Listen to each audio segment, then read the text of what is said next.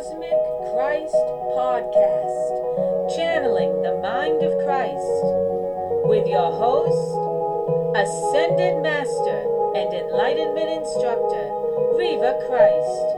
Theme music, Tears of Joy, by David Veslian, VeslianStudios.com. Welcome back to Cosmic Christ Podcast, channeling the mind of Christ. I'm Reva Christ. We are on episode 39, part 3 of the dissertations from the book Reaching Christ Consciousness, which is available in the Kindle store of Amazon worldwide. In this episode, Jesus speaks of his past moral decisions relating to the relationships and practices that he held on earth, and he reveals a system of human behavioral improvement through monitoring cause and effect. Jumping into the cosmic stream, I will be reading from the telepathic communication I received from Christ. The one who lives consciously will be awake and aware, and they will govern their lives with the knowledge of cause and effect. For when you pay attention to life and do not merely live in your mind, but actually watch the results of all actions in the corporal world, you learn that all actions leave their mark in the living environment, whether for good or for ill. To use your senses to interpret energy waves and to monitor cause and effect as it appears in corporal reality is to learn the process by which modifying behaviors can also modify results, changing bad results to good results and good results to even better results, while in some cases it may also ward off some dangers. But as energy waves are chaotic, there is always the random factor that cannot be known. The point of the cause and effect behavioral exercise is to be better prepared so the effect that comes is more easily managed due to your personal effort to exert responsible, considerate action when interacting in the environment, whether your interaction is with nature, animals, or people. And if you go one step further and utilize cause and effect behavior to modify and discipline your behavior toward yourself, you can cure all manner of addictions just by resisting the impulse to start an addiction. You can effect a better outcome from bad decisions just by thinking more carefully and thoughtfully before making a decision. I did not consider my actions when I lived on earth. I considered my fantasies and illusions. I considered my fantasy that I was God's son, and that I was on earth to do God's work, and I interpreted God's work through my own morality and my ideals. I believed in holiness and the Spirit. I believed in love, both holy love and human love, though in truth I only imagined holy love. I never experienced it, and I also only imagined human love. It was really given. I believed in free love between men and women, that is to say, love was pure and clean as long as it was consented and there was no force or harm. In my time, men had harems and concubines. This lifestyle was a part of my culture, and it followed the free love philosophy that I held because I did not see the harm in it as long as all were benefiting and all were cared for. I was not a deep thinker, and I did not question the mores of the day. I liked what pleased me and did not like what offended me. My own code of honor was to care for those I loved, and to do this I formed a coven that contained my concubines and my disciples and apostles. When I married Mary Magdalene, I no longer partook in having a concubine. I restricted myself to Mary. She was for me as I was for her, and the women who were my concubines each found a mate in one of the apostles. The cause was freedom, but freedom is not what you think it is. In the first place, we were not truly free, as we were consistently uprooted in fear for our own safety due to our anti-human political views, which branded us as enemies to the established lawmakers and lawkeepers. In the second place, as there was no actual individual bonds between coven members, whenever there was trouble, all were scattered and each man or woman had to fend for his or herself. Plans were hatched to send care to those imprisoned and to rescue them from prison, but there would be no one in prison if more thought had gone into the safety of the members of the coven, as opposed to the emphasis being on the mission to topple the human hierarchy in power. I have learned of the error of my thinking much later from my wife Reva. Through her I can see the chore that life is, and all the micromanaging that life requires in order to keep oneself neat and clean, free from the stain of human weakness. I do not speak of the weaknesses of the body when the body is crippled, or the weakness of the mind when the brain is impaired, or the weakness of old age, but the weakness of the mind in its thoughts, when they are focused on power and self-service, as opposed to love and the service of the whole of the web. I allowed my thinking to lead me to believe that all should sacrifice for my God, for my high ideas of God, and what I thought God wanted. I wanted to place God on the throne as the ruler of men, and so I sought to depose human authority. I ran an outlaw ministry rather than operating a ministry within the boundaries of the law. The teaching would have been the same, but I would not have been a thief or a vandal, and I would not have encouraged my coven members to be thieves or vandals. But all of this is in the past, and the past cannot be changed. I present it here only in reference to cause and effect. My own execution was the effect of my reckless cause. Understand, the teachings were not reckless, but there was much more to my ministry than my teachings. The way my ministry was presented was also reckless. We were reckless in our defiance of the laws. We were reckless when we stole fruit from private orchards, and I was reckless when I entered the marketplace and destroyed private property in the name of my cause. Any form of destruction is not an act of peace, but an act of war, and the lawmakers responded in kind. But all of this I see now because Reva and I have talked extensively about it. I did not deal with my life.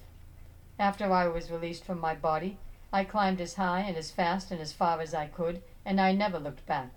However, my past was always with me in the tombs of my mind, and as all of life is cyclic, and as energy is always moving, so the energy of memories also moves, and it moves in cycles, like the seasons. There is a time to remember, and a time to forget, and the time to remember would come, and I would run and claw my way to get out. But with Reva, I cannot escape, for my love for her makes me human, and I become the man again, and all of the information is there as if I'm still living it, and she is so astute, she sees it, and she talks to me about it, and we go over it together, and we even discuss, if I were alive today, what would I do? How would I do things differently? And so together we form the new ministry, the Coven of the Cosmic Christ, that is a ministry of mental proportions and mental training on earth in order to restore the original mind of man, the Eden mind before corruption, to use the wisdom of all the destruction that has been caused in the name of man, and to expose the destructive mindset and lay it bare and present thoughts to restructure and make the mind clean, whole, and pure once more, as Eden was once clean, whole, and pure before man's pollution and carnage. Seeing cause and effect in your thinking will work for Eden, and it will work for you personally. Changing cosmic streams, in this next dissertation, Enoch joins Jesus as they discuss using the mind as a filter. Returning to the cosmic stream, I'll be starting the dissertation by reading first from the telepathic message that I received from Christ. I sleep and I dream. There are many rooms in my house. I refer to the mind as a house. My Father's house has many rooms, refers to the rooms in the mind of God, the rooms that are all empty, spacious, but full of potential to carry and ignite the ideas of all those who seek refuge within the sacred walls of the Almighty's heavenly sanctum. Much information has been released concerning heaven and holiness, and it has been interpreted as piety and perfection, and people have been unable to live up to the lofty standards of such things. As a result, the men who control your world rebel against higher principles, making life more miserable than it need be. But I am here to tell you the perfection of holiness in heaven is not about your body, but your mind. You do not need to feel shame or embarrassment for your imperfections. Just remember to also spend time thinking of higher thoughts. If your body has led you astray, then use your mind to cleanse it. Think thoughts that are higher than the deeds that cause you shame, embarrassment, and guilt. But do not hate me or yourself for being human. I did not come to earth to exonerate the body from its sinfulness. I came to raise minds so the mind would not be focused on sin. There must be a distinction in order to teach. The lusts of the flesh belong to the flesh. They are natural for the flesh. But the mind is not the flesh. And if you could separate the two, you would find you held perfection within you, if only you would utilize perfect thoughts to keep the mind free of the body's longings and leanings. The task in life is to serve two masters in balance. When the lusts of the body call you, look to the perfection of your mind to answer them. There are peaceful, non-violent responses to all lusts of the flesh. The carnal urge to kill and devour something can be tempered with refined thoughts of gentleness, tenderness, and love. Soften your cravings and impulses so your body does not cause harm to an outsider, whether that outsider is nature, human, or animal, and use your imagination to lead you to self-gratification in the private world of your own mind, not the outside world that houses all life. Self-gratification will leave you satiated and blameless of soiling or harming any life form outside your mental world. Through self-gratification, you receive satisfaction, and no harm comes to anyone else, not the uncreated child, not another human, not another animal, and not nature. Using your mind to relieve your lusts, your anger, your urge to fornicate, your desire to kill or harm, and thinking through these urges and experiencing these urges only in your mind, living these urges as fantasies in your mind, exclusively in your mind, will free the physical world of all violence and suffering that may have otherwise come from your actions. And if thinking is not enough, if the illusion does not satisfy your cravings, then write down your fantasies and live them as you write out the details. Write a detailed account of all your lustful desires while you live the illusion fully in your mind. Experience it sensually rather than physically, and save the world from more damage. Save the uncreated from being born and facing the misery of life and certain death. If you use your mind as a filter for all the lusts of the flesh, there will be no harm, for no mental object can be harmed. You will have a private place in which to release all of your angst and your lust, and the world won't have to suffer because of you or your selfish desires and inclinations. You will be blameless and pure because you will not have harmed the world or any living creature in the world.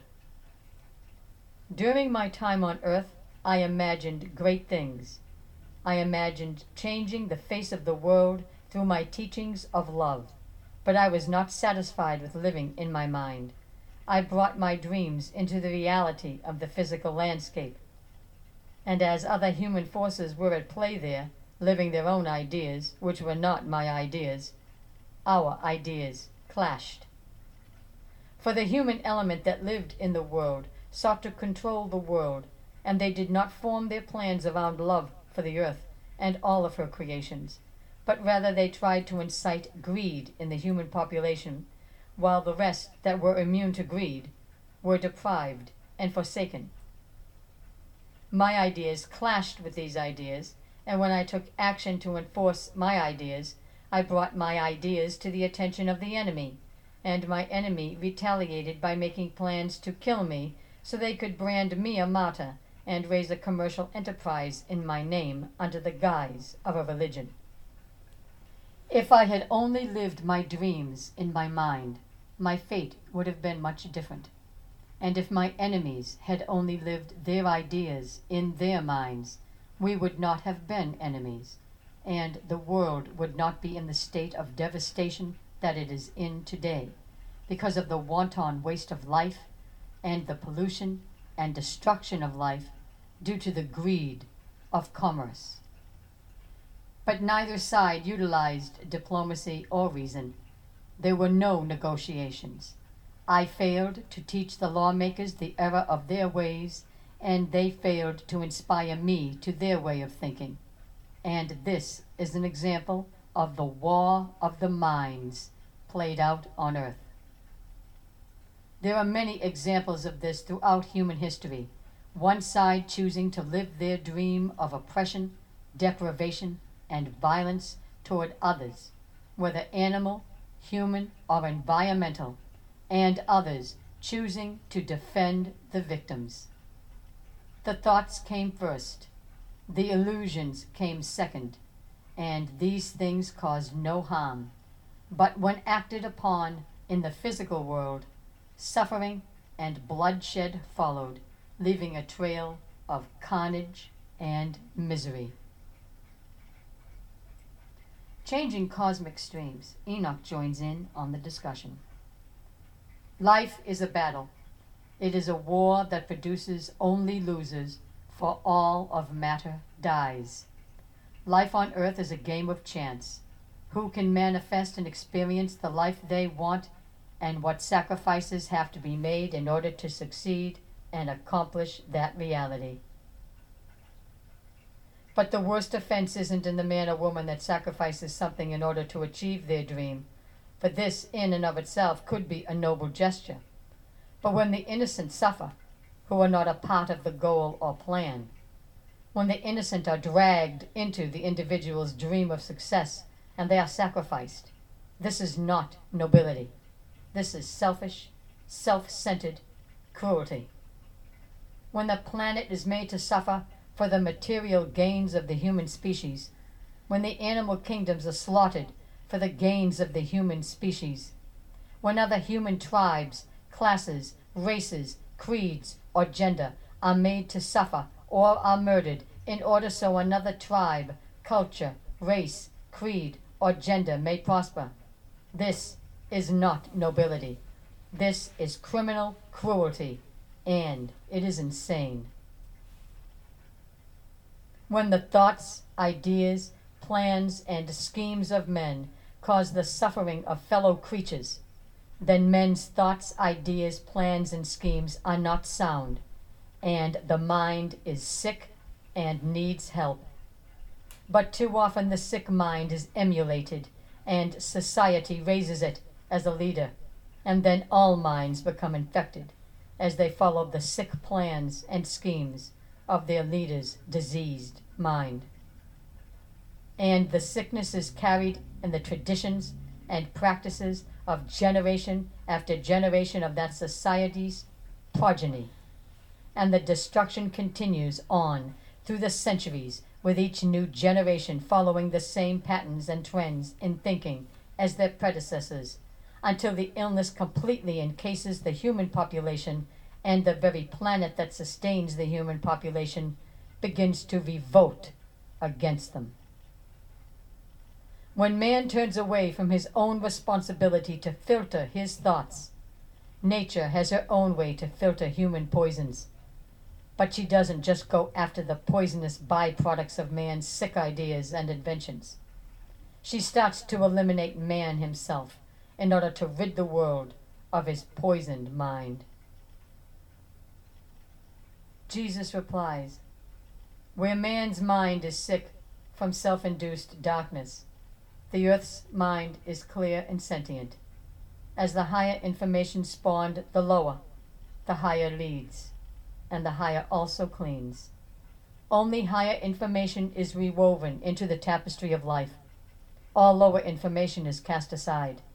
When the earth cleanses herself, she cleanses herself of all poisonous information, the poisons that threaten her environment and ecosystems, and she cleans these things at the source.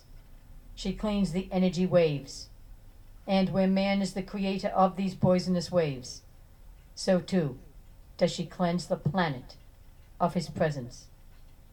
For when man holds no good information, there is no good information to weave into the tapestry of natural life.